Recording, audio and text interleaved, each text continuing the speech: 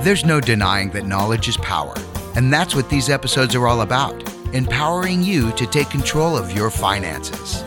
Sensible Bobby is always looking out for ways to improve spending, save a buck, and make sure you have the best information to make the best choices with your money. You can reach her at sensiblechat@gmail.com. Now, putting in her 2 cents, which is actually worth something, here's Sensible Bobby. Hi, everybody. Thanks for joining me for this edition of Sensible Chat. I'm Sensible Bobby, and my mission is to help you remove stress from your financial life, one budgetary step at a time. I'll explain what I mean as we get deeper into this episode, talking about financial envy. You may know it as keeping up with the Joneses.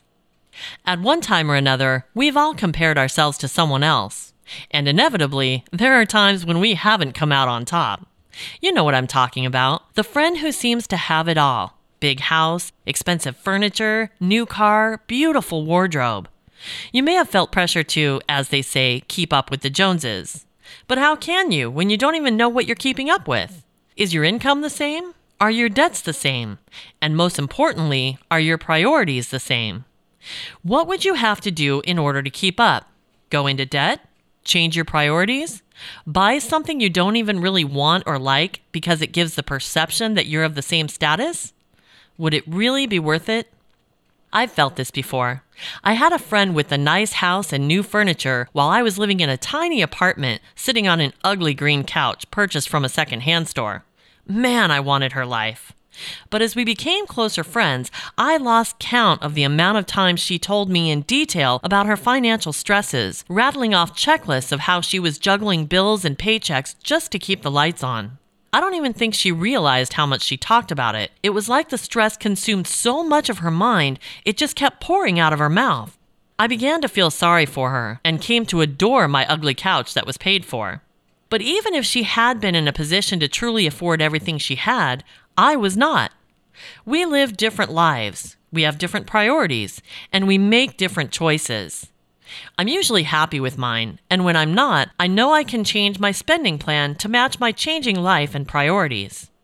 Now, you may think that this is where the keeping up with the Joneses mindset ends, but you'd be wrong.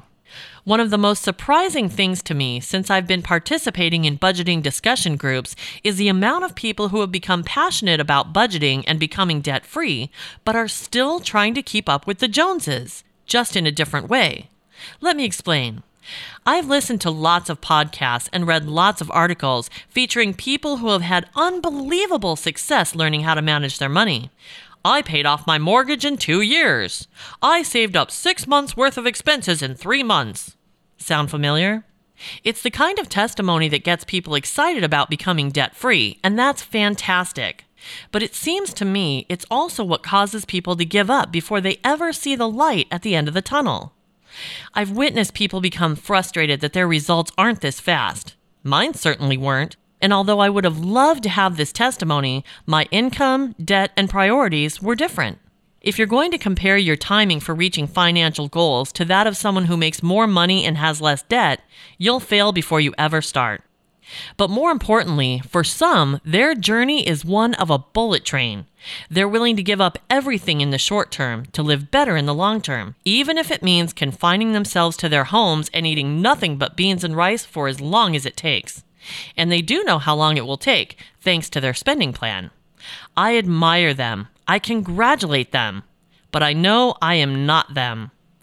I know I'm the kind of person who will fall hard off the wagon if I go full speed, changing my whole life overnight and depriving myself of everything that I'm used to having. That doesn't mean I'm not willing to give up certain things and sacrifice in many ways for the greater good of my future life. I'm all for that. The excitement of the future is enough to keep me focused in the present, but only if I can maintain a balance. That balance is different for everyone. If you're ready to go full speed and give up just about everything, go for it. That means your money only goes to one of 3 things: living expenses, debt, or savings. But if you're not ready for that, it's perfectly okay. Either way, a customized spending plan is important. Maybe you're willing to give up everything now so that you can live the life you want as soon as possible. Great! Your spending plan will tell you how long it will take. It not only assures that you'll reach your goal, but motivates you to keep going, especially when the going gets tough. If you're not willing to give up everything, consider what's important to keep and what you're willing to cut. In my case, I'm more than happy to take leftovers for lunch every day, but I refuse to give up our Friday dinner date night. I'm more than happy to drink coffee at home instead of spending $4 a day at the local coffee house, but Netflix stays as it's a source of entertainment for us. You won't reach your goal as fast as the person cutting out everything, but you will get there without completely depriving yourself. And your spending plan will tell you exactly when you'll get there. If you're going this route, cut out as much as you're comfortable with and put a reasonable, honest price tag on the things you're not willing to part with. I say reasonable because you want to be conservative in order to reach your higher goals, but I also say honest because if you give yourself less than you can live with, chances are you won't stick to it. If you can be honest about it in the first place, believe me, it's easier on your stress level all the way around. Otherwise, you spend a lot of time reworking your spending plan and feeling guilty about it. And the whole idea of this is to reduce stress, not add to it. Take time to think this through. If you create an entire plan, then realize you've forgotten a couple of items or want to be more or less aggressive, no problem. Everything looks good on paper, but sometimes it doesn't work and needs to be changed. Don't look at it as a setback, but an opportunity to make it work better for you. There will be challenges, no matter how well it's created, but your spending plan can and should change with your life. Once those questions are answered, you'll know how much money you have to put toward your debt payment plan, and with a bit of math, can determine the date you can proclaim, "I am debt-free." In the meantime, you'll feel much less stress because you can mindlessly follow your plan knowing the end is coming instead of worrying about what comes next. Focusing on how long it took someone else doesn't do you any good. Creating a real picture of how long it will take you can be freeing.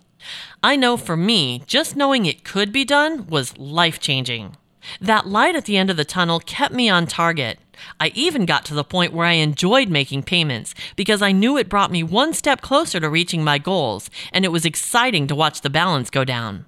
I went slow, and my changes were minor at first, partly because I didn't have a lot to play with, and partly because I wanted a bit of freedom. Looking for ways to pay off debt faster was frustrating, and I had no new ideas. I found suggestions in an online group like using a bonus. Another budgeter had a garage sale and said he made $2,000. Now, I don't know what he had in his garage, but I guarantee the junk in my garage wouldn't get me $20. And I don't get bonuses. So this was defeating at first, but it actually made me think more creatively, and I discovered there are ways to pay off debt faster without a lot more money. I did minor things like adding another $5 to my debt payment. It wasn't much, but over time it brought down the minimum payment, which excited me because every time the minimum went down, that meant I was paying even more above my obligation. I also budgeted on the high end for everything. This accomplished two goals. It gave me more peace knowing that I probably wouldn't go over my budget, and if I was under budget, the surplus could be used toward debt or savings. After mindlessly following this plan for some time, I could see that these minor changes actually had a major impact, not only on my psyche, but on my debt and savings. This motivated me to push forward, finding more aggressive ways to get out of debt and save money. Happily, I've never felt deprived and let go of the financial stress. Whatever my friends can buy, save, or pay off is great for them. I'm happy for them. Sometimes I pick up tips from them, but I never compare myself to them. Keeping up with the Joneses? Who has time? I'm too busy walking my own path, the one that was specifically designed for me, the one that works for me, and the one I will be proud to say I completed regardless of the time frame.